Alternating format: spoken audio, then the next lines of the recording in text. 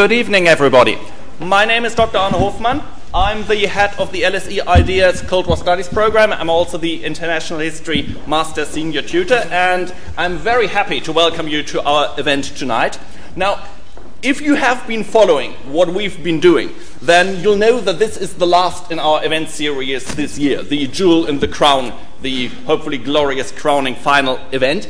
As you know, we had previous events with Mary Fulbrook, with Matthew Jones, with David Hoffman, and this is at the end of that. And I would therefore like to pause just for a moment to say thank you for the people who make that possible, because there is a lot of work that goes into this behind the scenes. It does take some doing. So I would like to start by thanking the LSE Annual Fund, which is funding all of this and is making all of this possible, and it would not be happening without that.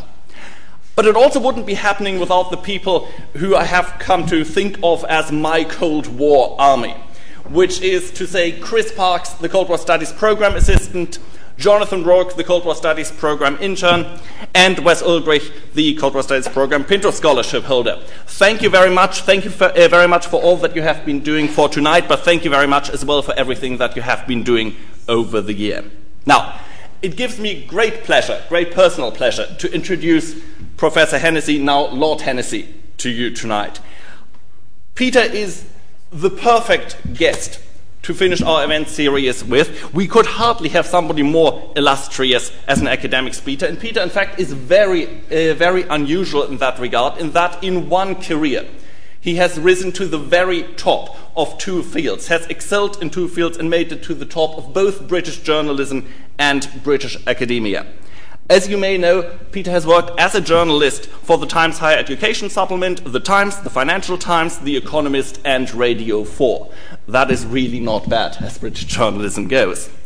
Once he made the transition into academia, he has excelled there equally. He is the Attlee Professor of Modern Contemporary British History at Queen Mary University of London. He was a co-founder of the Institute for Contemporary British History. He's a Fellow of the British Academy. He's an Honorary Fellow of LSE. And, of course, most important of all, he is a Fellow of the Cold War Studies Program. Peter has written 8 to 9 books, which is a prodigious output anyway. But what is truly remarkable about that is that almost without exception, every one of those books stands as a standard work in the relevant field and is the book to go for, is the work of reference, which is truly impressive and has been rewarded with a number of prizes, most recently the Orwell Prize in 2007. And of course, Peter has been made a Lord in the House of Lords, where he is a crossbench peer since October 2007. All this is truly impressive, but on a personal note, it gives me great pleasure to welcome you here, because on top of all of that, I am also very proud to be able to call you a colleague, seeing that I have worked with you at Queen Mary for 2 years, and finally to welcome my neighbour. Both Peter and I truly know how great Walthamstow village actually is, and one of the great pleasures of living there is that every now and then when you walk to buy a pint of milk, you run into Peter Hennessy on the street and have a wonderful chat. Peter, thank you very much for coming tonight. It is a great pleasure. It is an honor. I welcome you heartily. You're very welcome, and tell us all about catch-up history and the Cold War. Thank you very much.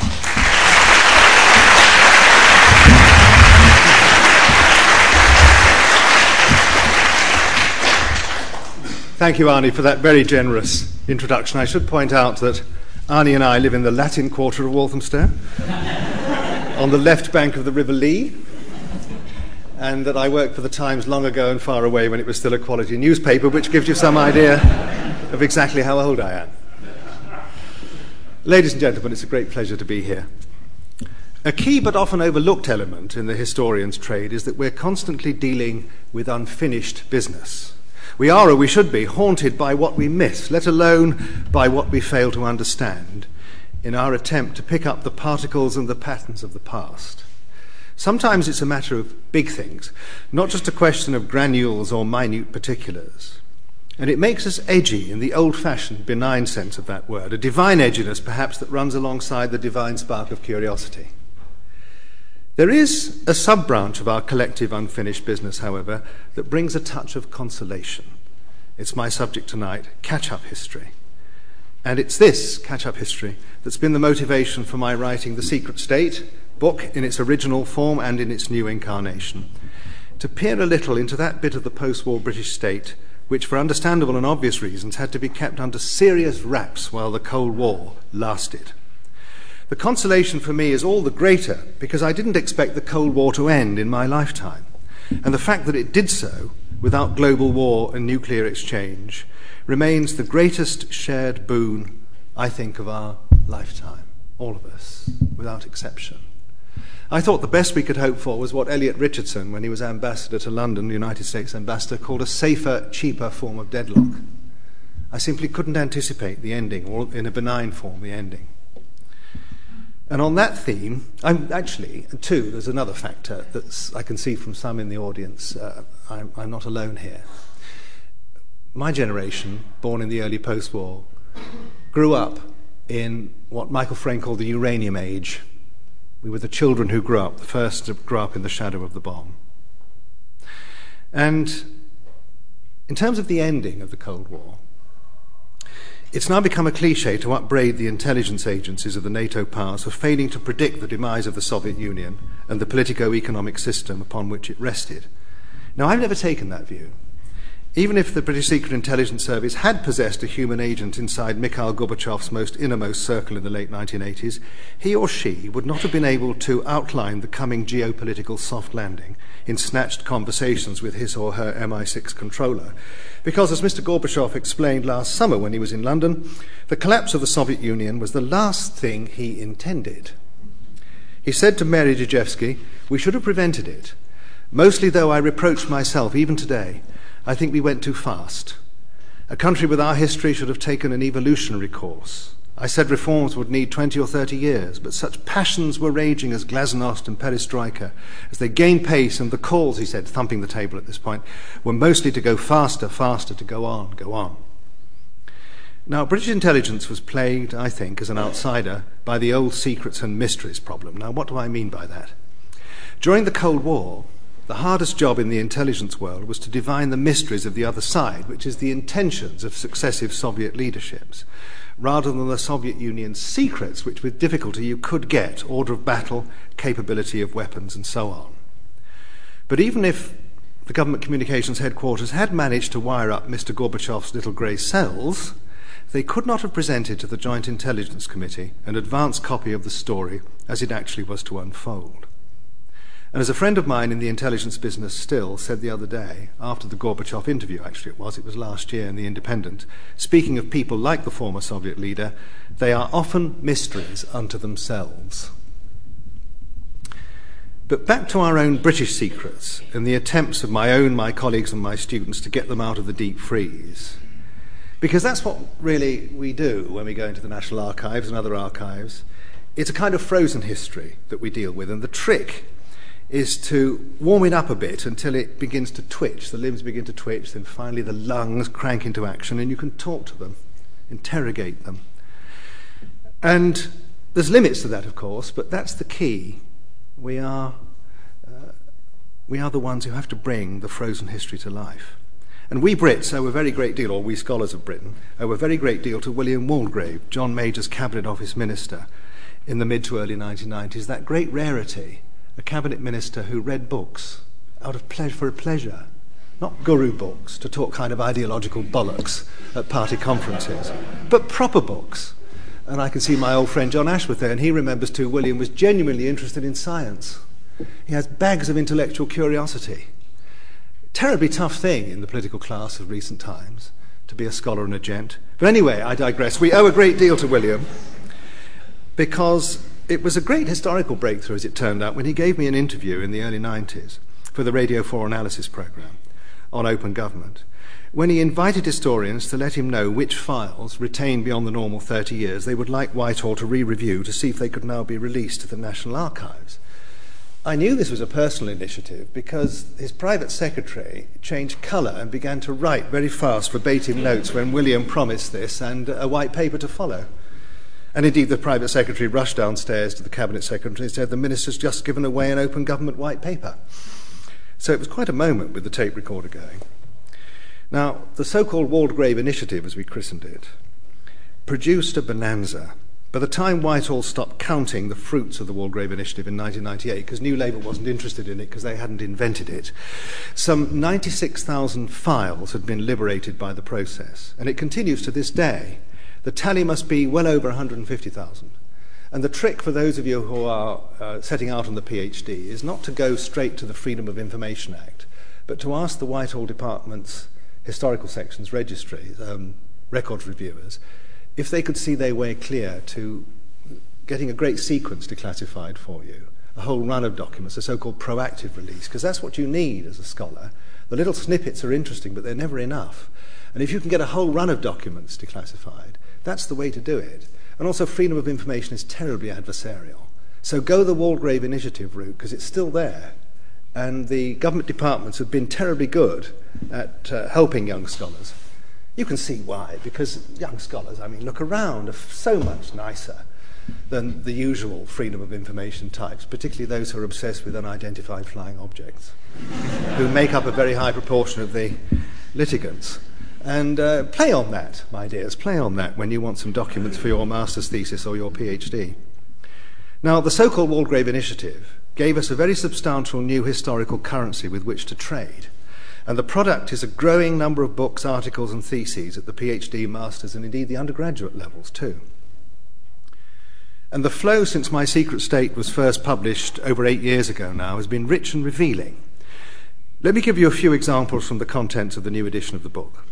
Perhaps the most chilling and dramatic come from the plans for the final days and hours of peace before a Third World War engulfed the United Kingdom and a substantial part of the globe.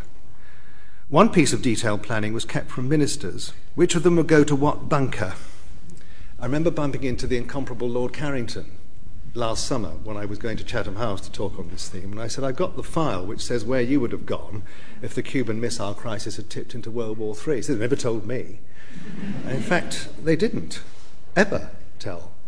One or two knew, and I'll come back to that in a second, but they didn't know. But 2 files have been declassified since the first edition of the book.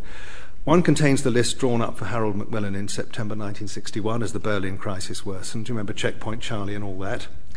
The other, the comparable list, was shown to Harold Wilson in June 1966, at a time when we were threatened by nothing more than a sterling crisis and the possibility of losing to West Germany in the World Cup, so nothing changes there, does it?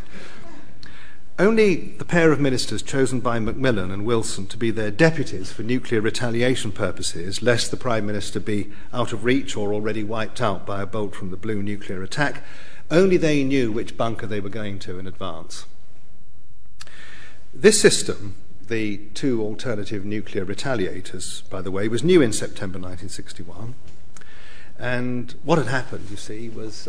I'll come back to what had happened in a minute. But I'm getting ahead of myself.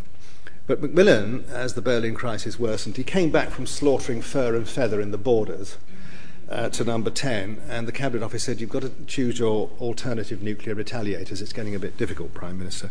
And with a characteristic dash of comedy noir and Shakespearean allusion, he wrote in that terrible handwriting, because he had a bullet through his hand in the Battle of Loos, the Great War, I agree the following. First, gravedigger, Mr. Butler.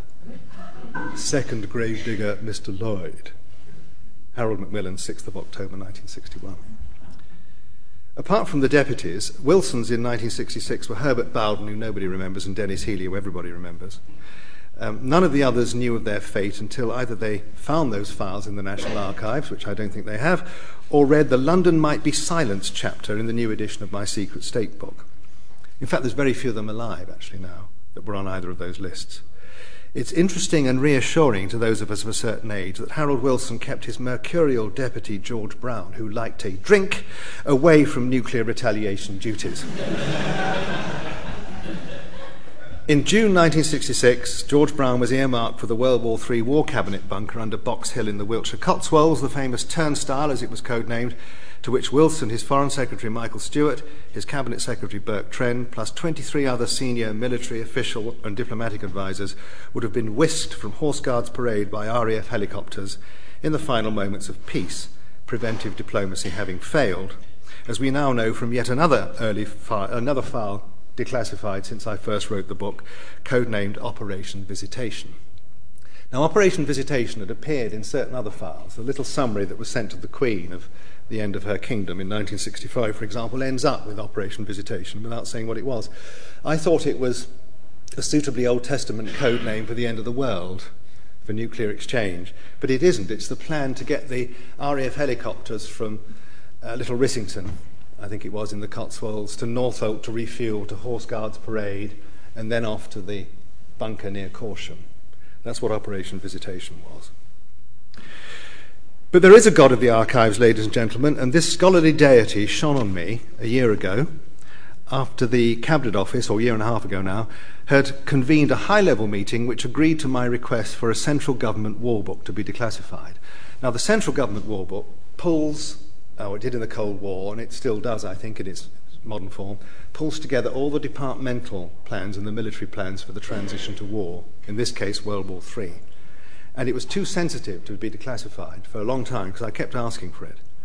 But they had this meeting, and it was quite a big meeting because it was setting a precedent, you see. And they very kindly declassified the 1970 version of it for me, of which more in a moment.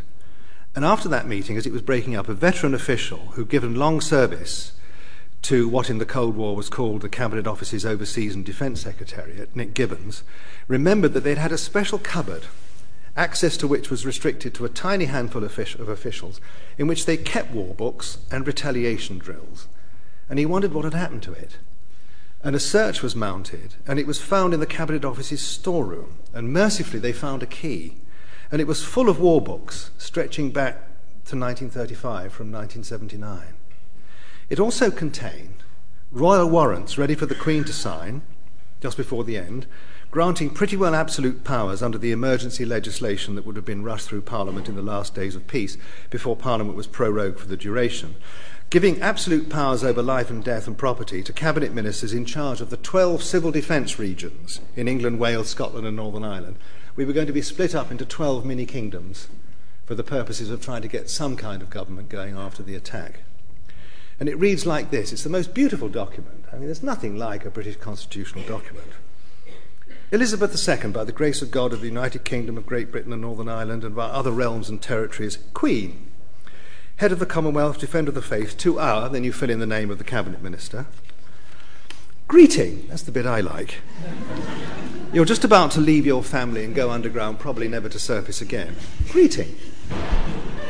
In pursuance of Regulation 4.2 of the Defence Machinery of Government Regulations, we hereby appoint you, the said name again, to be a regional commissioner for the purposes of those regulations, given at our Court of St. James on the day of blah, blah, blah, blah, 19 or something in the year of our reign, by Her Majesty's command. Beautiful.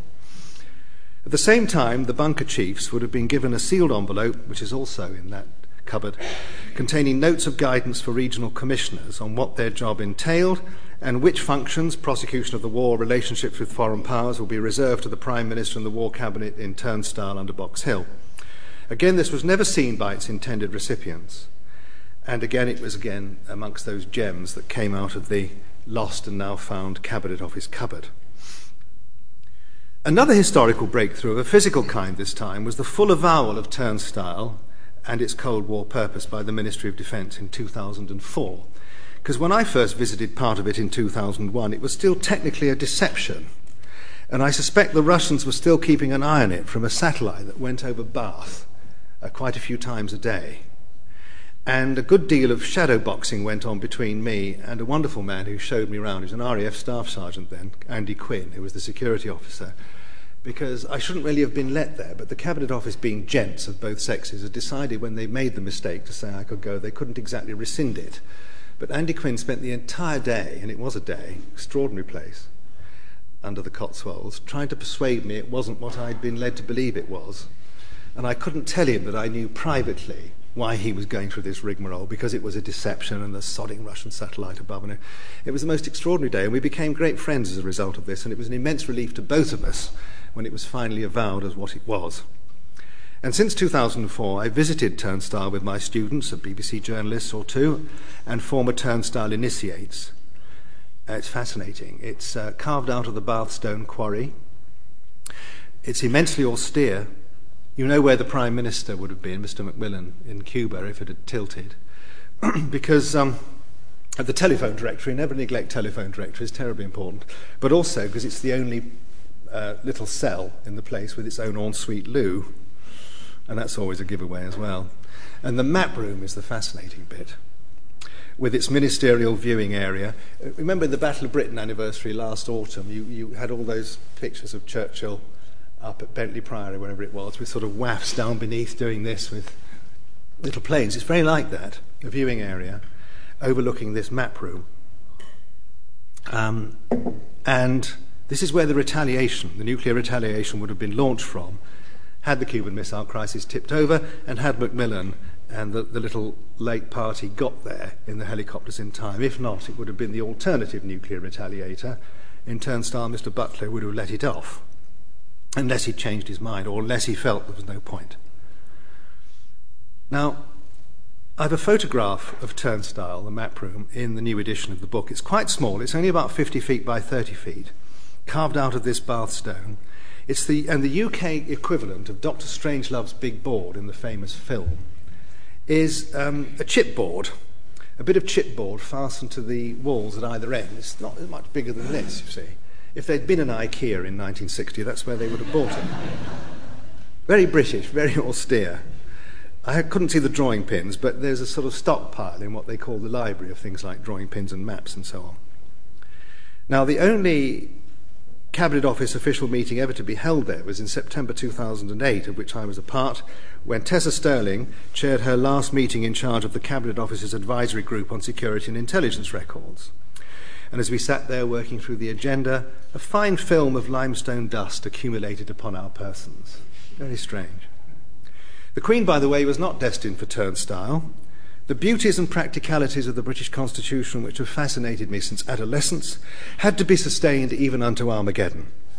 It was plain to all, you see, and the Chiefs of Staff actually produced a paper on this, or their advisors did, that once Turnstile started operating post-nuclear attack and the signals traffic roared out of it, the SOBs with their detection equipment would have realised what it was and would have put a very enormous thermonuclear hydrogen bomb on top of Box Hill, which would have wrecked much of it. It's only 100 feet beneath the surface, you see. And certainly all the exits would have been blocked. And if you go down in the lift to Turnstile, the first thing you see carved out in the limestone, in the old quarry, as it's called, is a very grim graffito, which is undated. And it says, "Stuck here, numeral for eternity." Stuck here for eternity.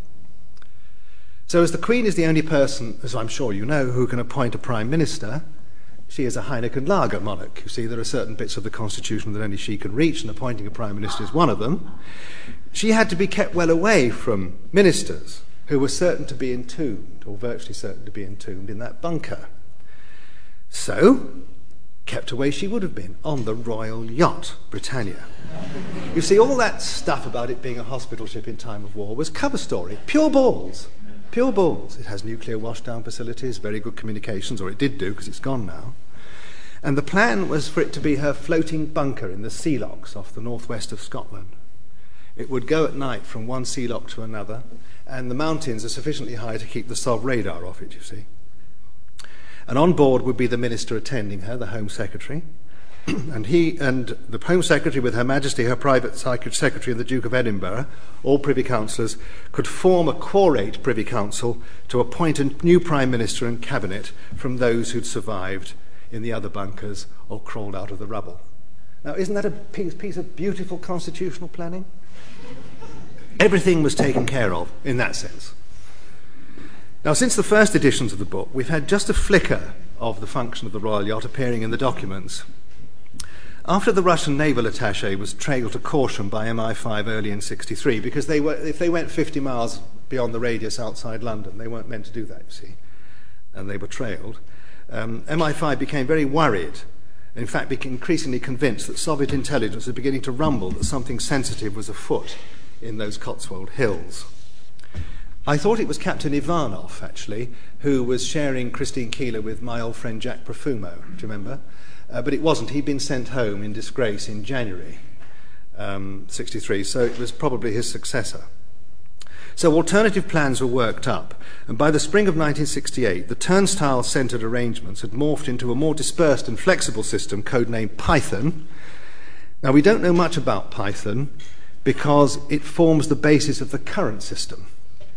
But among the alternative Python locations in the papers is a vessel, a Royal Fleet auxiliary vessel, the Engadine, I think was a helicopter carrier, presumably for ministers, and the Royal Yacht. Now, what other examples of Cold War catch-up history are there in the new edition of the book? Declassification of the 1970 Government War Book has enabled me to reconstruct for the first time in a new chapter called Endgames, much, though not all, of the sequence of decision-taking by the simulated cabinet in its transition to war committee during Exercise Invaluable, which played out in the mercifully fictional lead-up to the global war of October 1968, after a change to a regime in Moscow of a complete bunch of aggressive nasties, which is always the first scenario in these transition to war exercises. Fictionally again, I'm glad to say, but Brezhnev, you remember, had repressed the Prague Spring just a few months earlier, and there was quite a lot of international tension around in October 68. And the Joint Intelligence Committee assessment staff were producing some very interesting papers on unintended escalation by both sides, leading to war through inadvertence, on the back of the... actually, they did it on the back of Cuba, but if I remember, they had another look at it in the late 60s. And these exercises start with change to a bunch of real nasties in the Kremlin, and they end up with R Hour. R Hour stands for Nuclear Release Hour. And there are 16 chapters of the late 60s, early 70s Government War Book. And the War Book required the taking of 200 separate decisions, 80 of them by the full cabinet, which is amazing in our era, because Tony Blair's cabinets, in whatever it was, 12 years, didn't take 80 proper decisions at all. God knows what the fraction was, but it was much smaller than that. But that's when we had proper cabinet government. Well, it's been restored again, hasn't it? It's had more comebacks than Judy Garland cabinet government, partly because the coalition requires it to. David Cameron pretends he wanted to anyway, but who knows? But the civil service love it. They're all entirely herbivorous people, and they much prefer collective cabinet government to anything else. And this is quite a consolation to the older of them, as indeed it is to me, because I'm a fully paid up herbivore. I don't know why I tell you these things. Anyway, there is, in this frozen history now warmed up, a heroine we didn't know about in the strange world of the war books, and her picture's going to be in the next reprint of the book. Because a great friend of mine at the National Archives, David Chin, managed to find one. She was called Mrs. Beryl Grimble, an executive officer in the Cabinet Office who kept the war books trim and up to date from 1958 to 1973. That was her job, all the time. Could you imagine it, concentrating on that? She was known to her devoted staff, though not, I suspect, to her face, as the Queen of the War Book, or Auntie Beryl. And the Mrs. Grimbles of this world need their place in the historical sun when they can have them. And I reckon in every country in the world there's a Mrs. Grimble that holds the show together. I'm absolutely certain of it. I do wish I'd met her, but she died a while ago. I've put quite a lot in the book about those who served the Queen on the dark side. They tend to cluster around the first line of defence, which is intelligence, and the last line, which is the V-bomber crews, in the days when the RAF carried the nuclear deterrent, and later the submariner guardians of it. And there's a special new chapter on them called The Human Button, as was the BBC Radio 4 documentary I made about them with my friend and producer Richard Knight in 2008. There's coverage too of what I call in the book Appendix Z people. Appendix Z was a special part of the Government War Book dealing with nuclear retaliation procedures. Copies of it, so it was so sensitive, were kept separate from the rest of the war book and restricted to very few. And again, these turned up, the appendices Z, in the lost Cabinet Office cupboard. And they were prepared for release by a marvellous team in the Cabinet Office, Alan Glennie and Nick Weeks, to whom we owe enormous amount, actually, very specialised record reviewers. And one bit in Appendix Z is too sensitive to actually be mentioned even in there, and it's euphemised. And it's what is called, in the business, the last resort letters. And since Ted Heath's time, each new Prime Minister has had to sit down quite early on in their premiership after a briefing and write down their wishes from beyond the grave, whether to retaliate or not when the whole country's gone and they've been wiped out. And that's when you know you're Prime Minister. Nothing can prepare you for that. There are 4 choices, essentially. Retaliate, don't retaliate. If you don't retaliate, put yourself under the command of the Americans if you can get there, or if America's gone, go to Australia, or put into a neutral port. And the last one is captain of the boat to decide, which is the one the Royal Navy do not like. And nobody knows what's in those letters unless a Prime Minister decides to tell us, and only one has, Jim Callaghan. And this is when it still happens, this is the same sequence. And they're briefed by the Cabinet Secretary, and since the last election, the National Security Advisor, Sir Peter Ricketts, briefed, as well as the Cabinet Secretary, Gus O'Donnell. And as you would expect, none of them find it at all easy. Quite the reverse. And only they can do it. The new edition also takes a look at what I call the very swift construction of the new protective state in the United Kingdom since the dreadful events of 9/11. And a great deal of the new protective state, certainly compared to the Cold War secret state, when the Cold War was still in operation, has been commendably put in the public domain. And I'm now still trying rapidly to catch up with the work and work patterns of David Cameron's National Security Council, an idea, I think, whose time has come. For those of you that have done deep 20th century history, you will probably see it as I do, as the old Committee of Imperial Defence with better IT. But you couldn't call it the Committee of Imperial Defence anymore, it might be misunderstood. But it's essentially the same model that Arthur Balfour created in 1902 and that was made permanent in 1904. And I also have a treatment in the book of what I call the deals between ministers and the intelligence community, as well as between the intelligence community and Parliament in an open society like ours, with a very, very special intelligence tradition, which we can discuss at question time, if you like. What intelligence doesn't do in an open society, where the boundaries are, and all that. It's intriguing to think about certain other of the continuities and discontinuities of the shift from a Cold War secret state to our new protective state. The designers of the new protective state were pretty well all shaped by insider Cold War experience. The British notion of career Crown service, not a politically appointed civil service, helps ensure a remarkable continuity inside our civil, diplomatic, military and intelligence services, which I think is a huge advantage. In fact, I think it's indispensable.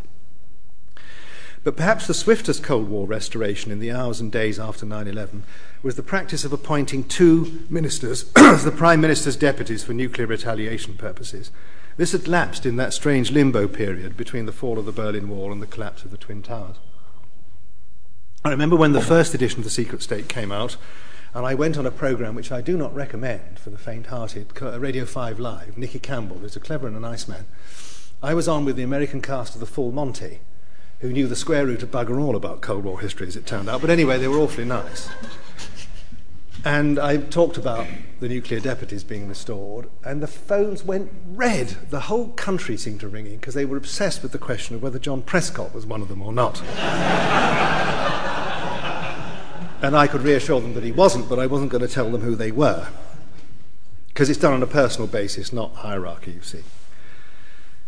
But an example of discontinuity within continuity, as it were, is the intelligence, secrets and mysteries equation, isn't it? Because there's no mystery about the intentions of Al-Qaeda and its associates. The mystery is where they are, which back street, which hotel room, what kind of bomb, what kind of operation they're planning. There's a especially chilling, almost uncanny continuity that very nearly spans the period covered by the new edition, and it's this.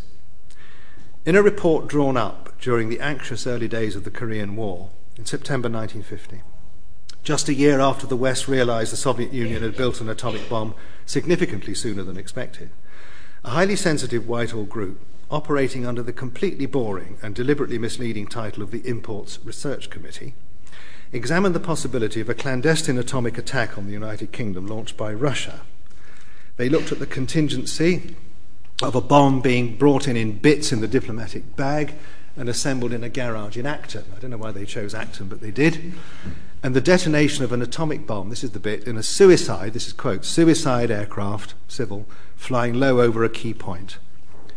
The Imports Research Committee concluded it's possible, and there doesn't seem to be any answer to it.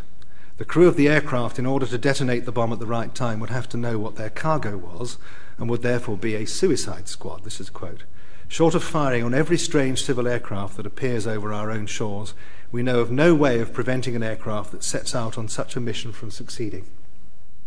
Fast forward to now, 60 years, 61 years on nearly, and consider today's cold rules for national safety, to borrow that great phrase Robinson and Gallagher used in their classic book, Africa and the Victorians. Cold rules for national safety. Think of the planners of 2011, And the small number of ministers, who include the Prime Minister, Home Secretary, and at least one other, usually two, who have to contemplate and exercise the contingency of another kind of potential suicide civil aircraft flying into UK airspace from the Middle East or North Africa. It's either been hijacked, which we would know about probably, or it's refusing to answer calls from air traffic control, losing height, and soon to pass over the M25. And they have to decide whether to shoot it down so that it crashes before it gets inside the M25. And they have the same feelings to feel as their equivalents in the early 1950s, as the RAF Typhoons on quick reaction alert at RAF Coningsby are in the air and ready to fire. Chilling, dreadful. That is a continuity.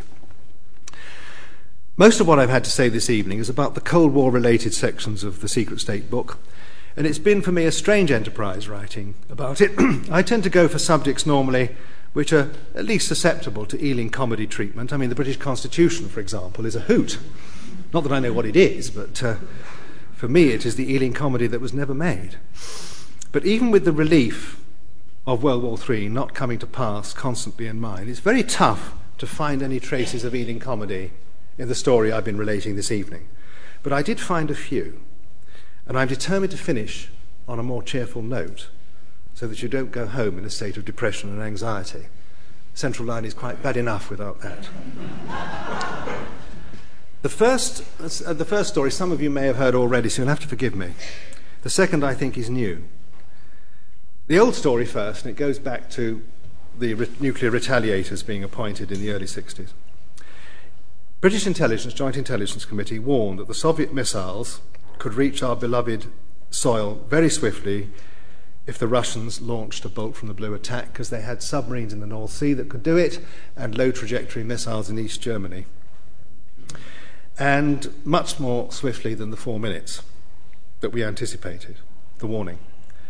And plans were laid to alert Harold Macmillan, if he were out of town in the Prime Ministerial limo, that there was incoming. And a cunning plan was formed, you see, because the Treasury didn't want to spend any money, and Macmillan didn't want any fuss. So the cunning plan that was developed was for the Prime Minister's car to be linked to the key Whitehall operations room that was itself linked to RAF Fylingdales, the early warning station in Yorkshire. And the link of the Prime Minister's car to the operations room will be provided by the Automobile Association, the AA. The same system they used for contacting those wonderful blokes on bikes in brown jodhpurs that used to salute when they saw an AA badge on your car. And, of course, there's no coding, is there? It's all en clair. And this was long before the days of car phones, let alone mobiles. And 3 official cars were kitted out, ready in the spring of 1962, in time, as it turned out, for the unanticipated Cuban Missile Crisis the following autumn. And the exchange of letters at the end of May 1962 between Brian Saunders, Private Secretary to the Minister of Works, who was then responsible for the government carpool, and the very polished Tim Bligh, Macmillan's Principal Private Secretary number 10, has to be read pretty well in full to be savoured properly. So you must forgive me, it's a long quote. Saunders tells Bligh that the radios have now been fitted in 3 cars. I understand that these radios are to be maintained by Pies, an electronics firm in Cambridge, now long gone, and it will be presumably necessary for someone to make a daily or weekly call to the AA control station as a check that they're in working order. I understand that if an emergency arose while the Prime Minister was on the road, the proposal is to use the radio to get him to a telephone. Perhaps we should see that our drivers are provided with 4 pennies. Now, some of you will get this straight away, because in the early 60s, you had to put 4 pennies into the box before you could press button A to get in. Perhaps we should see that our drivers are provided with 4 pennies. I should hate to think of you trying to get change from a sixpence from a bus conductor while those 4 minutes are ticking by.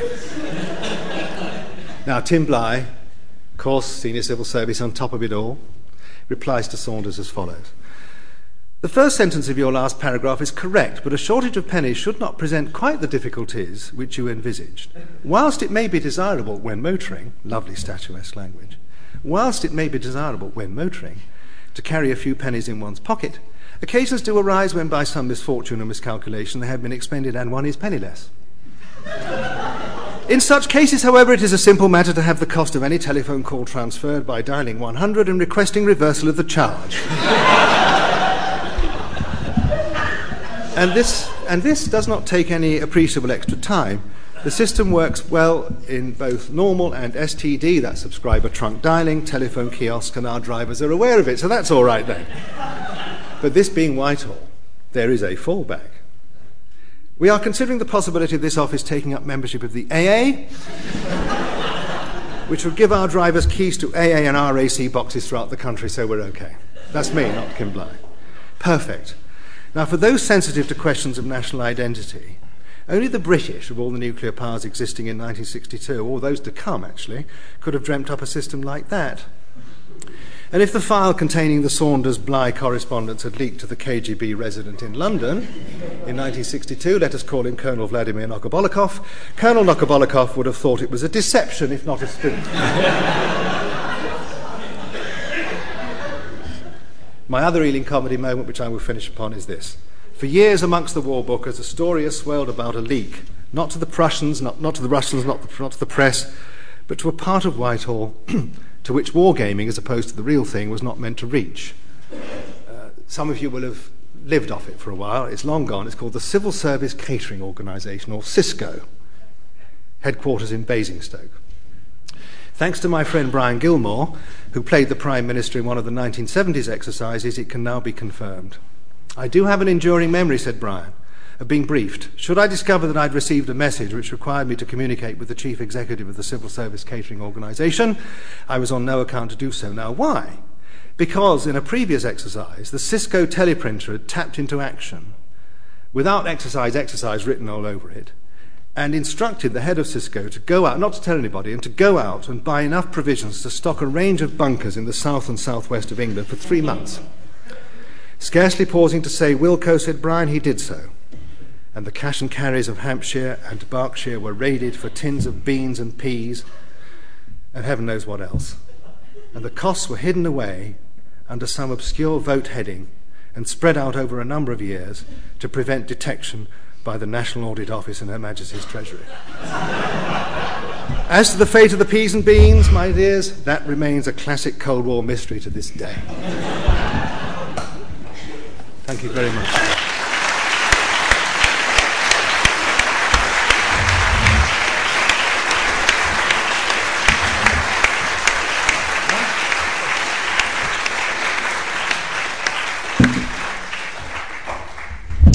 Thank you. Thank you very much for a fascinating and characteristically engaging talk. I'll start us off with the first question and then I'll open up the questions to you.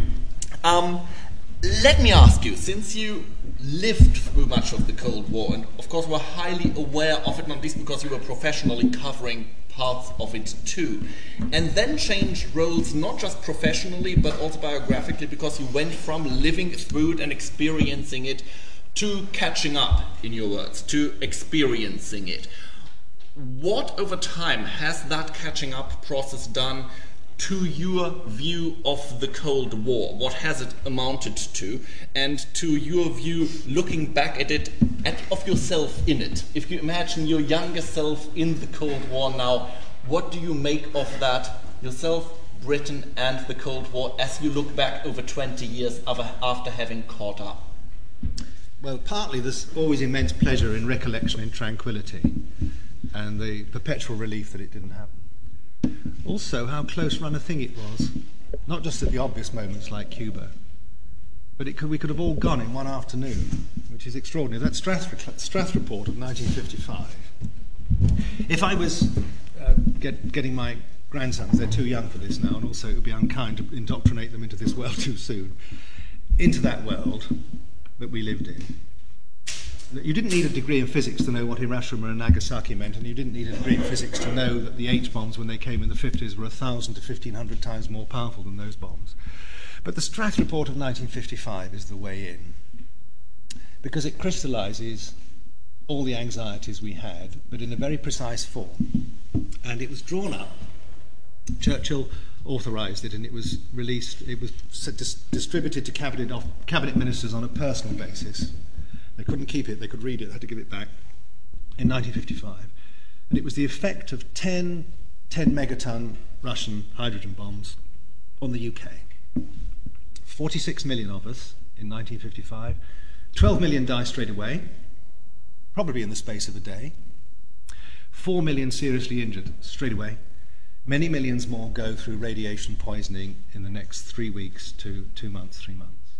And when you peer into that abyss, and also they laid out what would be left of the cities, what would be left of British industry, they actually say it's beyond the imagination until it happens.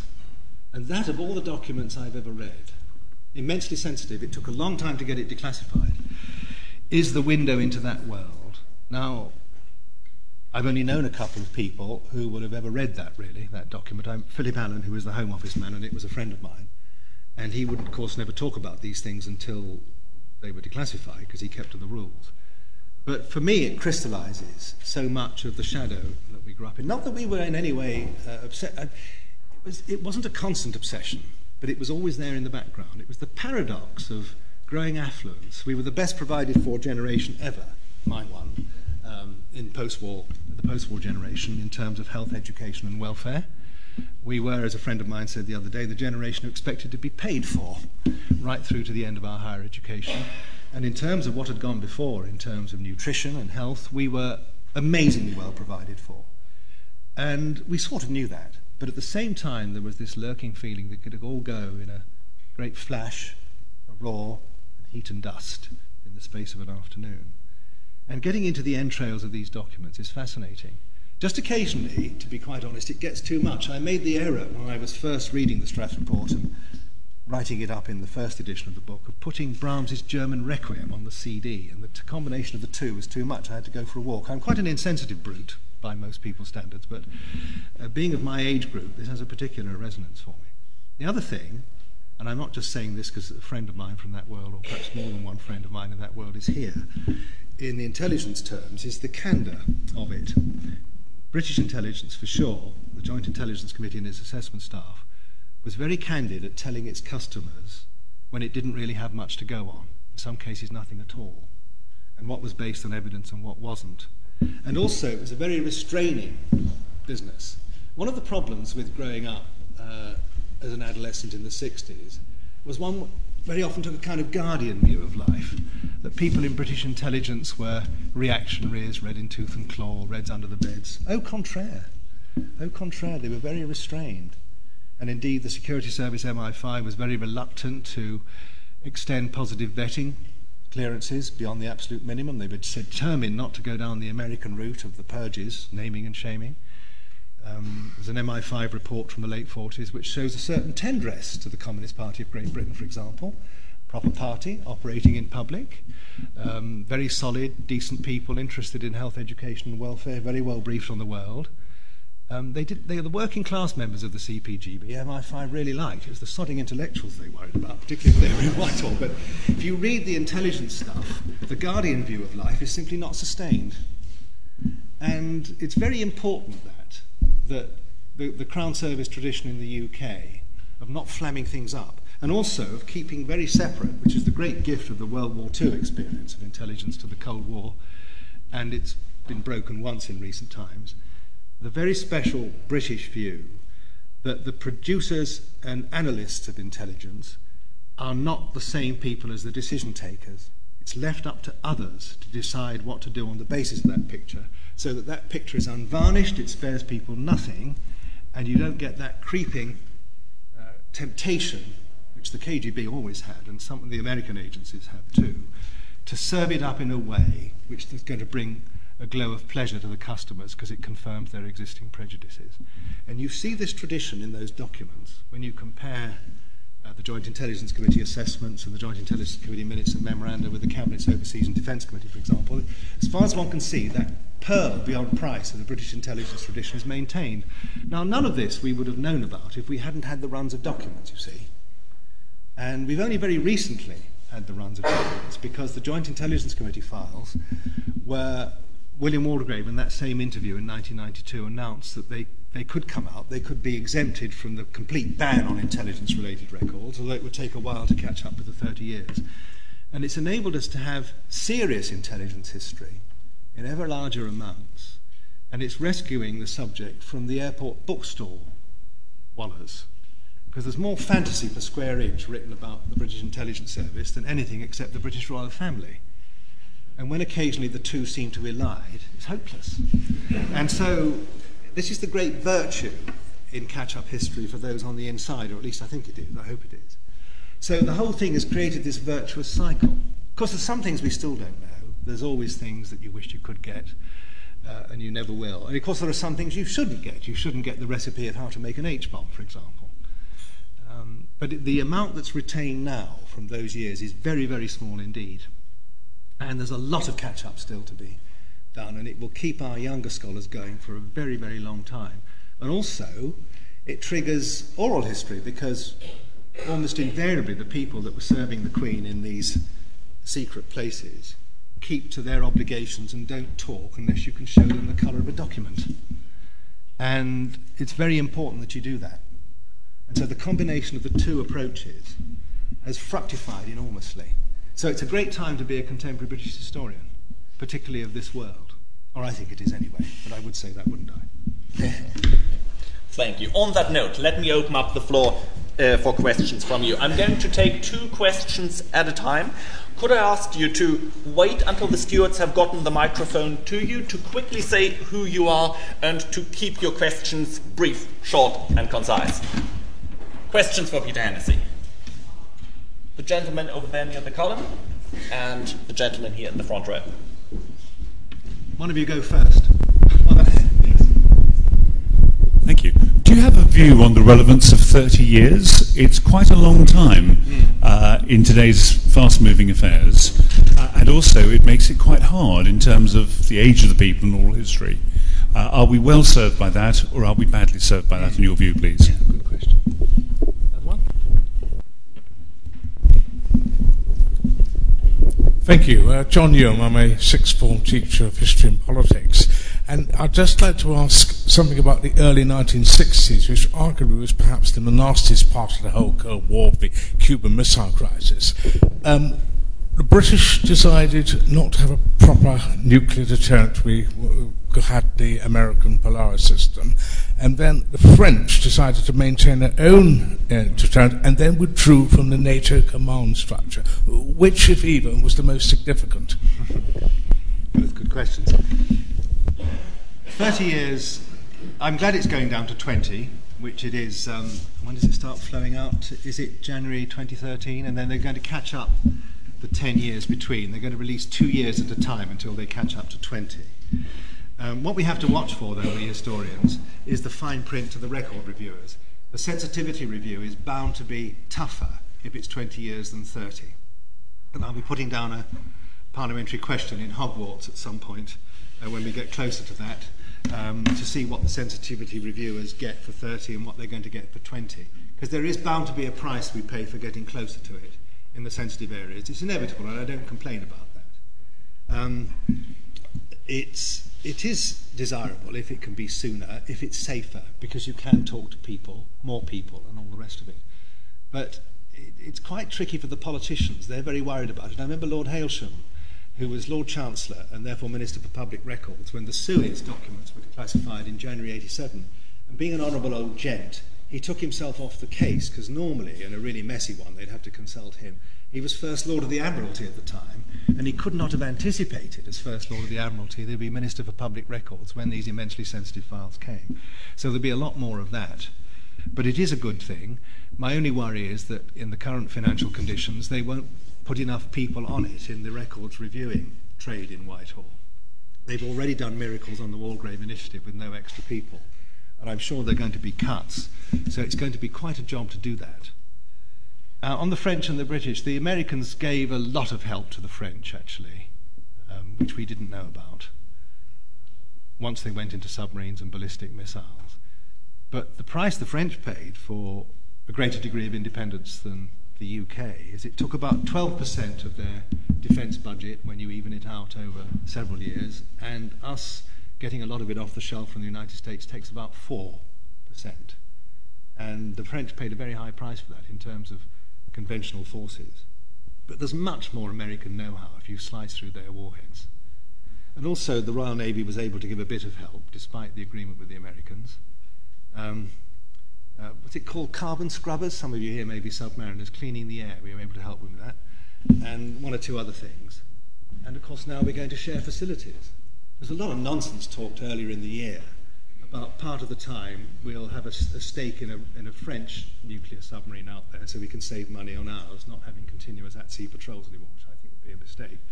I mean, can you imagine a discussion between Cameron and Sarkozy about whether this is the moment to retaliate or not? I mean, it's absurd. But sharing facilities, Valduc and Aldermaston, is a good idea, I think. But, and Ted Heath was very keen on that. He had a special cabinet committee in the early 70s, because Richard Nixon said, you can try, see what you can do with the French. But Pompidou lost interest in it. And it's fascinating. What really intrigues me about, they're very revealing of the countries, these nuclear submarines, because I was on I dived with the Trident boat on its dummy run before it let off a missile, pretend. I mean, it was a missile, but it wasn't navigating the front end after its refit. And I'm going down with two American admirals because the two navies fused for the purposes of validating each other's procedures. And the two American admirals, very interesting, and they kept bumping their heads, and they said, my God, there's not much headroom in these. And I said, well, it's your fault. You eat too much protein in adolescence. And the admiral then said, another one, my God, that's a good laundry. We have crap laundries on our higher class boats. And then he went into the wardroom. It was all very spick and span. He said, my God, carpets. And our admiral said, Wilton, actually. And then they compared wardrooms. The Russians are all stainless steel, and they've got a plunge in there and all that sauna. We have very austere Formica because we're obsessed with fire, quite rightly, and the carpets are taken care of. And all this.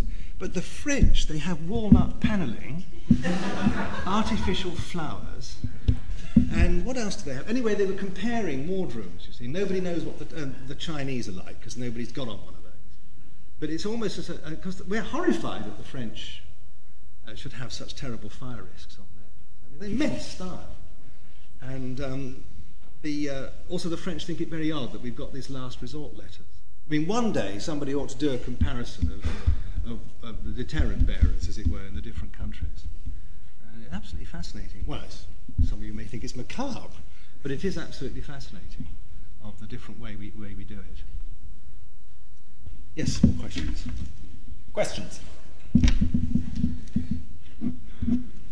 The gentleman here in the front, and I'll take the gentleman there in the front row.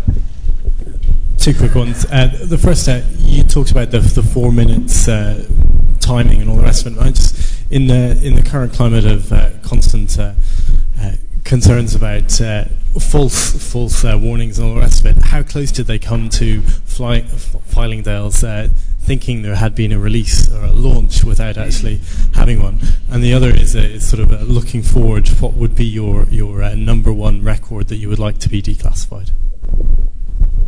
Yeah, right. Very interesting.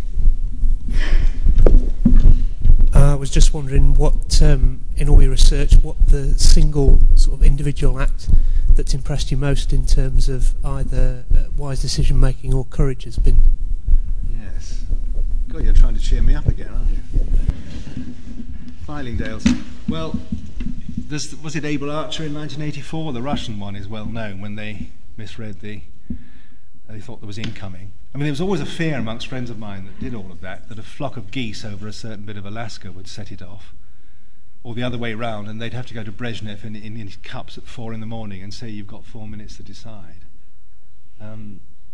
So I don't know, you see, we haven't got the record for Fylingdales. But the wonderful Michael Quinlan, my old friend, who was Permanent Secretary of Defence, and when the Suez files came out, there was a very interesting one, because GCHQ in Cyprus, there's a big inquest into this afterwards, it's all declassified, thought they'd got signals intelligence indicating that the Soviet Air Force was coming into Syria in large quantities on November the 6th, 1956, which was the crunch day, with the invasion underway. And it turned out to be a false alarm, but General Keithley, the task force commander, sent a flash rush message back to London that it's happening, clear the decks, and all hell broke loose. At a time of maximum anxiety in the world, not least because the Hungarian uprising was being suppressed in the same week. Anyway, I said to Michael Quinlan, that's probably the moment of greatest peril, really. He said, no, it wasn't. It was June 1963. And I said, you mean October 62, Cuba? He said, I know what I mean. It's June 63. I said, but the world wasn't threatened by anything in June 63. He said, no, it wasn't. But do you remember the Lord's Test, England against West Indies? And I said, yes, every schoolboy does. You remember the last over played out in a light that was really bad, but not quite bad enough to get them off, with a position where it could have been a tie, a draw, an England win, a West Indies win. Colin Cowdrey had to come out with a broken arm to keep one end going, and David Allen of Gloucestershire in England had to keep Wes Hall out for an over. I said, what's this got to do with it? He said, well, Colin coming out and Wes Hall getting through that over took longer than 4 minutes, didn't it?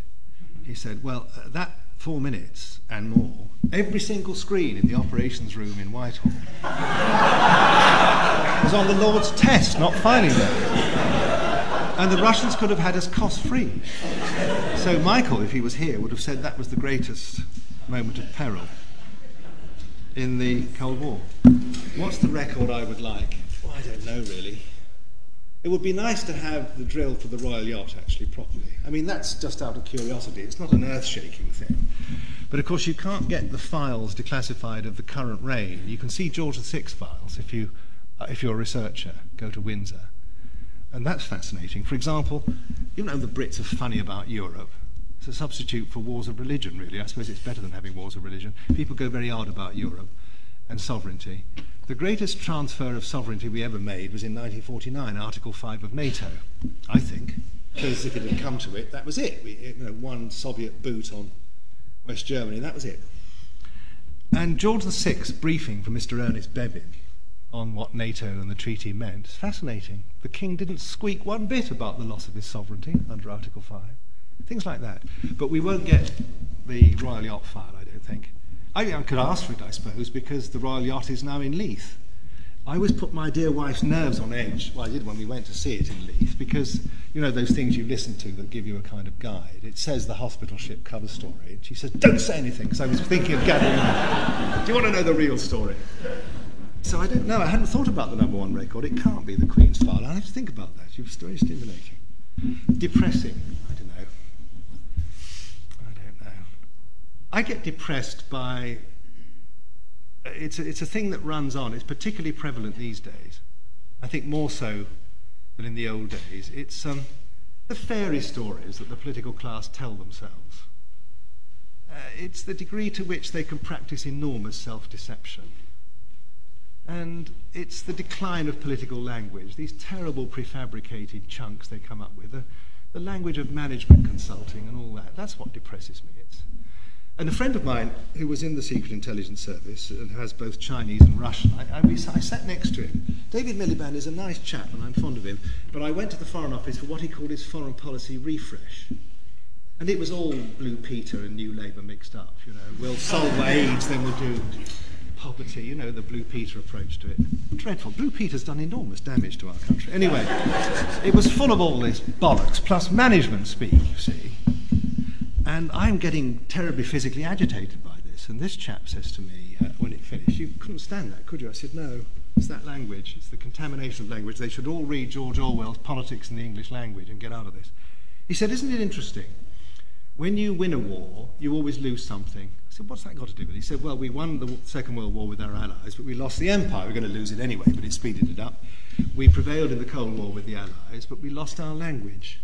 I said, what do you mean? He said, when we were up against the Salt Bloc, they used language as an instrument of deceit, and they were also immensely stilted.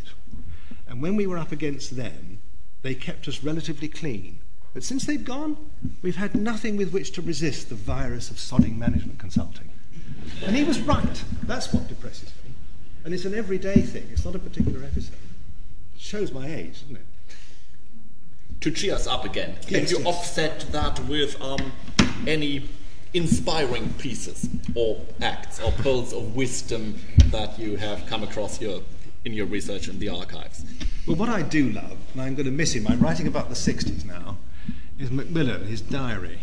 And I'm going to go in the dark in terms of having a prime ministerial diary in October 63. I'm just writing about 1963 now. And it's the terribly witty asides and the character portrayals and the resort to classical images, and Jane Austen, as he called her, and all this stuff, as well as taking the piss out of himself. And also on his minutes, he's terribly funny, as you could see from first Gravedigger, second Gravedigger. And those are the cheering things. And that's the other thing I always like. I mean, I think the other thing that made the Brits in authority just about bearable, some of you here will disagree with that if you're on the receiving end in other countries, is their self-irony. And Macmillan was dripping with classical allusions, steeped in history and full of self-irony. And as he's the first Prime Minister I grew up with, I've expected them all to be rather like that. And when you have somebody like Tony Blair, who doesn't have a self-irony gland, let alone one that secretes, it's almost unendurable. Almost unendurable. And so it's the pure pleasure of Macmillan's scrawling and so on. Mrs. Thatcher's minutes are terrific because they're all biff, biff, biff. And I'm looking for one, which a friend of mine in her cabinet secretariat told me about, because, you know, she used to go to bed about 2 and get up at 6 and listen to Farming Today. Then she'd get enraged by the Today programme. Then she'd call in the likes of John Ashworth to shout at about 9 o'clock and so on. But she would get a second wind about midnight, she used to say. And then on the files, I haven't found it yet, you can see her biro has trailed like this down the page as she's fallen asleep over her papers. That's what I actually love about all of this. I don't know, the days of digital, it's all going to be very boring being a historian, really. You know. There's still scribbles on stuff, but we're going to lose out very much when the archive ceases to be the traditional paper one we're used to, because you won't get the early drafts of a submission. You'll just get the final one preserved if you're lucky. And it's the thinking process on paper that's so fabulous, as well as these witty asides and the character assassinations and the great outbursts of loathing against Her Majesty's Treasury. This is a disgraceful paper. It could have been written by Mr. N. Chamberlain's ghost. Have you ever, A, been in a business, B, and in a war, and all this sort of stuff. I think the drink was talking. It's, I think, a combination of whiskey. And all of that I absolutely love, you see. It's pure pleasure. And we get paid for it down here, don't we? All right, I think there was a question there near the window. And can I say to the people on the balcony up there, I can see you. So if you would like to ask a question, yes, the gentleman there. Yes. We'll do the window first.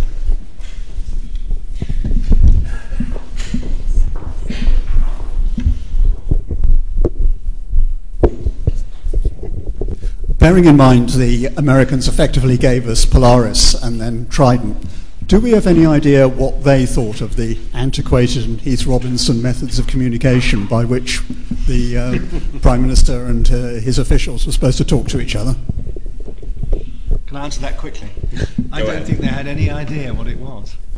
They probably wouldn't have believed it either, you see, because the President has this military officer all the time with the codes.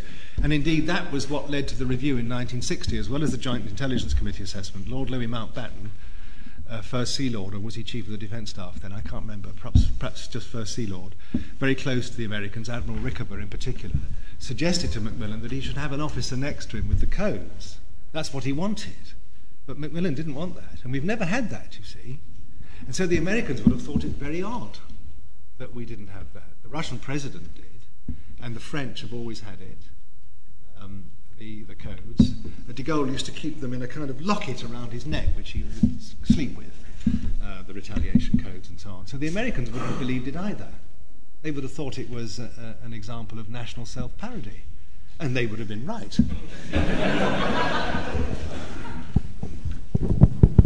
Hi there. I'm studying an MA Modern History at King's College across the street. And I've been looking into the relationship between the BBC and the Information Research Department in the early years of the Cold War. And in doing so, I found a lot of value in looking at the relationship between Sir Ian Jacob, the director of the BBC, and Winston Churchill, seeing as they've known each other for quite some time. Do you think that using formerly classified documents and uncovering these personal relationships between figures at that period holds a lot of value as well, as opposed to just official? Ian Jacob was a most extraordinary man. He was the military secretary to the cabinet of the Second World War, was Director General of the BBC at the time of Suez, and was very robust with Anthony Eden. Anthony Eden was furious with the World Service reporting in what he thought was not a pro-British way, and Jacob, because of his military formation and his background, stood up to him wonderfully well. I remember Philip Whitehead and I did a series on post-war Britain for Channel 4, on cabinet government actually, called All the Prime Minister's Men in the mid-80s. And we went to see General Sir Ian Jacob, who sadly died since. And I've never known an interview like it. He was asked about Anton Eden. He said, I blame the doctors. They should have let him die in 1953. He was entirely unsuited to be Prime Minister. I mean, quite extraordinary. But a great man. And the IRD is very interesting because it's the model for RICU, whatever that stands for, the research thingy now, as part of the PREVENT strategy, the counter-jihadi thing. And I remember John Reed modelled it on the Information Research Department. Now, the IRD, you all know this better than I because you've looked at the files, I thought was hopeless in most of what it did. The only bits that were very useful were the bits that were clandestine. But a friend of mine, whose job it was in a certain Middle Eastern country to distribute IRD propaganda, knew it was hopeless. And one night, he found a member of another bit of our overseas representation on the seafront. It almost gives you away which country it was, tipping all this stuff into the Mediterranean, because he thought it was hopeless as well. Now, it did some good things, and if I'd been Christopher Mayhew in the Cold War, I would have tried something like that too. But David Owen was right to run it down, or to change it, I think, in the late 70s. But they had very good people in it. And I think in the confrontation with Indonesia, however, it did really good things. But in Cold War terms, trying to sort of get sympathetic journalists online, it recruited very interesting people. But I'm glad you're writing it up, because I still think it's pretty well under-researched, isn't it? It's a great theme, a very interesting one, that one. Yes. We'll take two final questions, I think. All three if the interest is there. Peter, do you want to take... Shall we take four? If you like, yes. Let's do it. We'll take two rounds of two. One there, and the lady over there.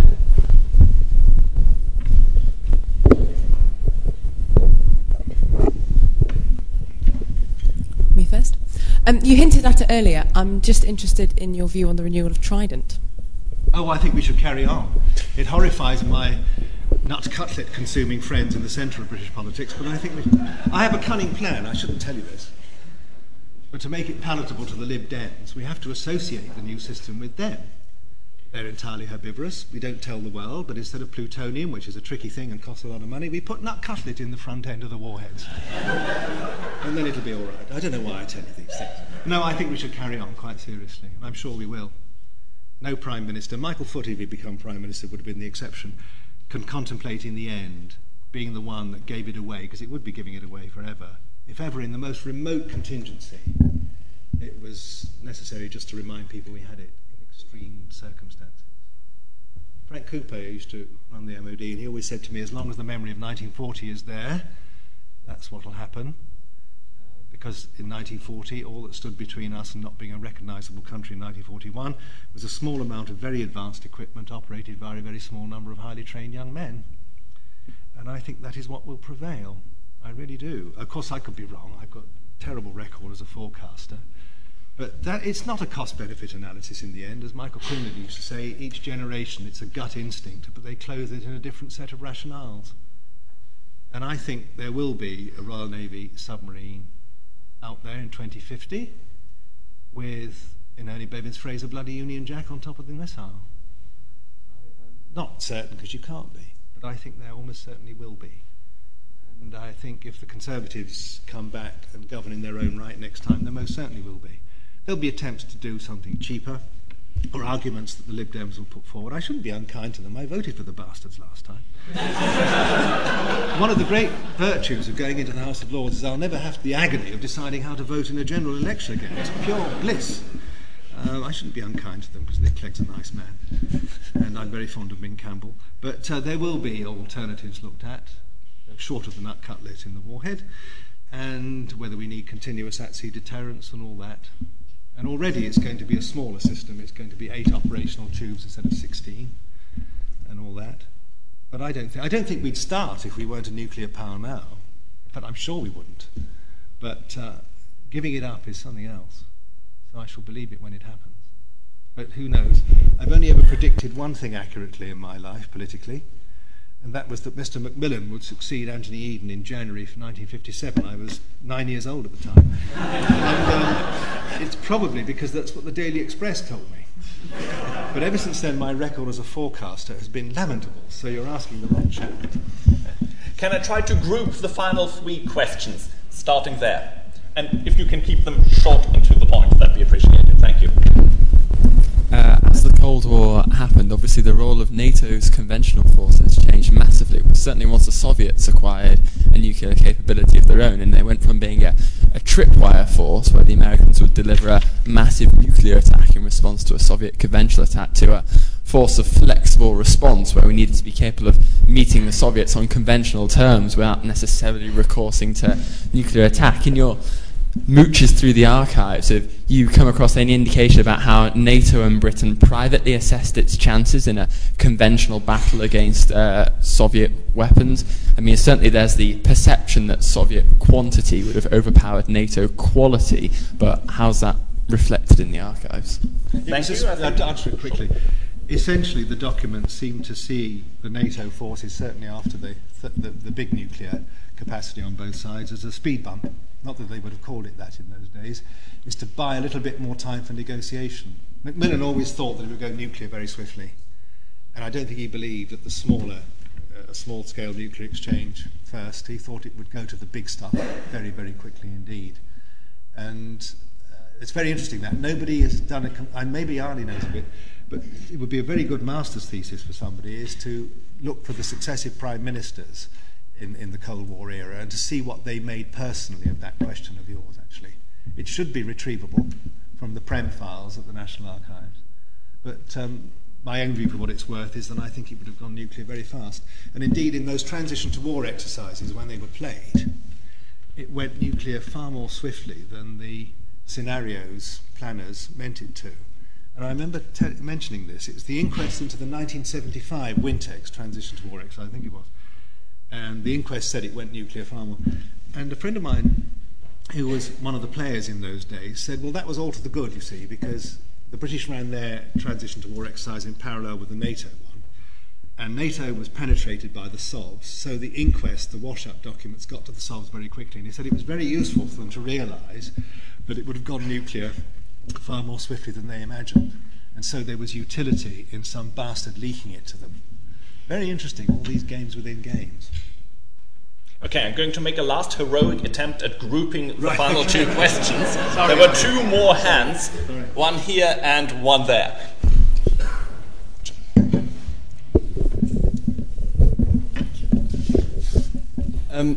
You talked earlier about continuity, and you used the example of the suicide plane. My question really is about the sort of the approach of the intelligence community, really, and given that back in the 60s we kind of knew the enemy and we knew sort of how they might, where the threats would come from. Now we're faced a situation where that's less clear. How relevant are the techniques and skills and the methods used back then, now, and if at all, and what changes are they making now, do you think? Yeah, very good question.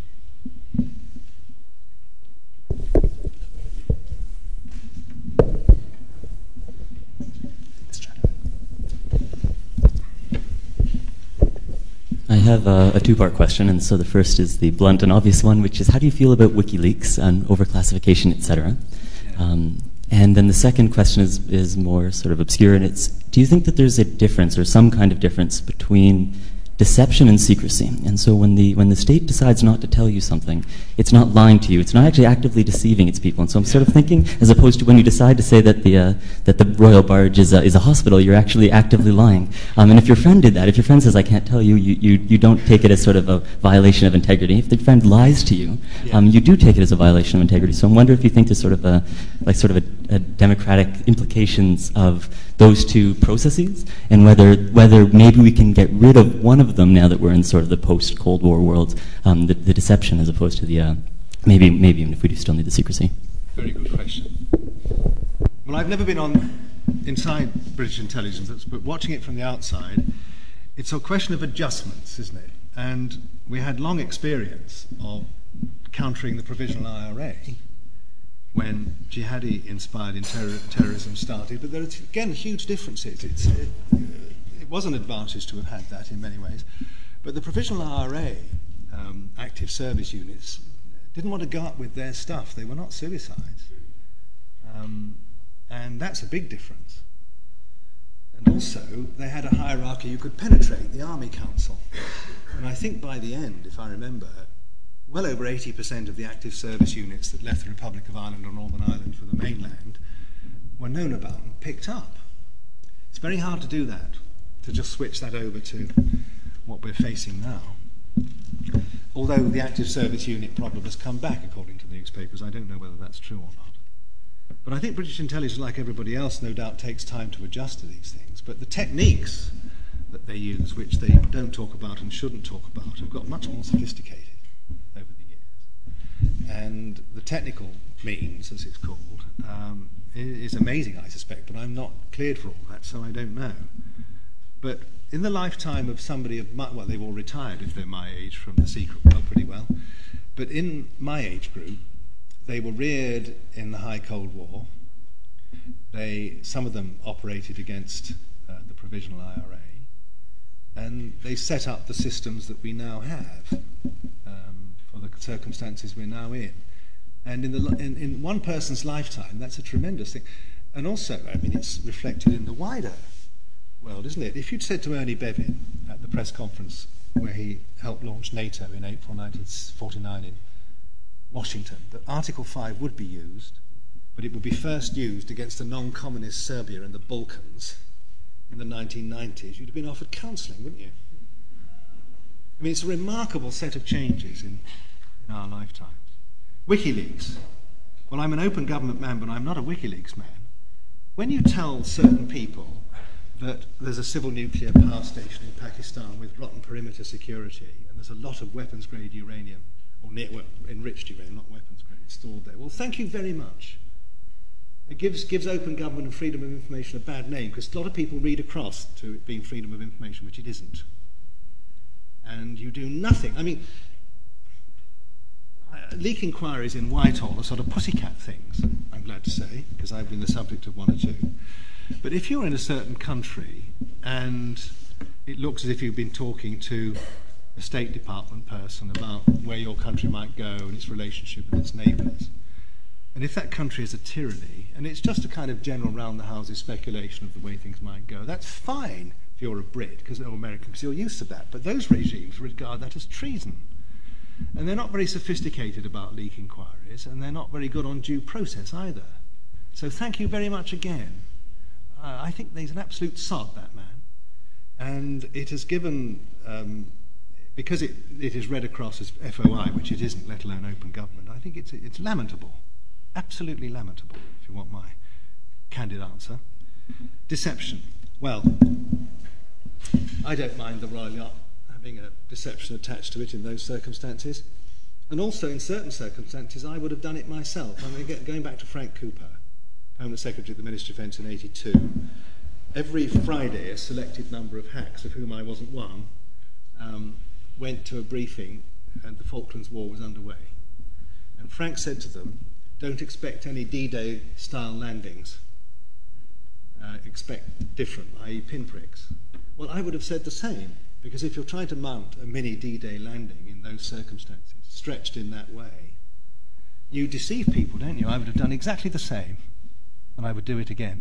But in an open society, you have to keep that to an absolute minimum. You really do, and it has to be for operational reasons. So you may think I'm a tremendous old throwback, a complete buffer, the way I've answered those questions, but that's actually what I feel, quite strongly. All right. Ladies and gentlemen, thank you very much for coming tonight. We are going to have an event series much like this again next year, and I would very much like to be able to welcome you to that in the next academic year. In the meantime, please do have a look at our website of the Cold War Studies program. We are investing a lot in that website, and you will be able to find podcasts and much more else there. Do have a look.